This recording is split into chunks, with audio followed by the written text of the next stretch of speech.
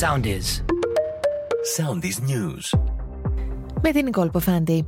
Σε εξέλιξη βρίσκονται στο κέντρο της Αθήνας οι απεργιακές πορείες και συγκεντρώσεις. Στην απεργία συμμετέχει τόσο ο δημόσιος όσο και ο ιδιωτικός τομέας.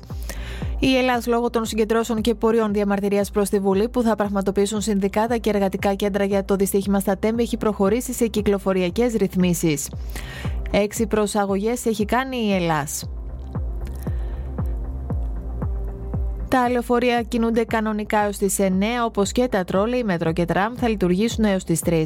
Δεν θα πραγματοποιεί δρομολόγια καθόλου το 24ωρο προαστιακό σιδηρόδρομος. Τα πλοία θα παραμείνουν δεμένα στα λιμάνια, απεργούν οι ελεγκτές εναέριας κυκλοφορίας. Βουτιά πραγματοποίησαν οι τιμές του αργού πετρελαίου λόγω των κλειδονισμών που προκαλεί η υπόθεση της Credit Suisse. Το πρόγραμμα ανακυκλώνω αλλάζω θερμοσύφωνα αναρτήθηκε στην ιστοσελίδα του Υπουργείου Περιβάλλοντος.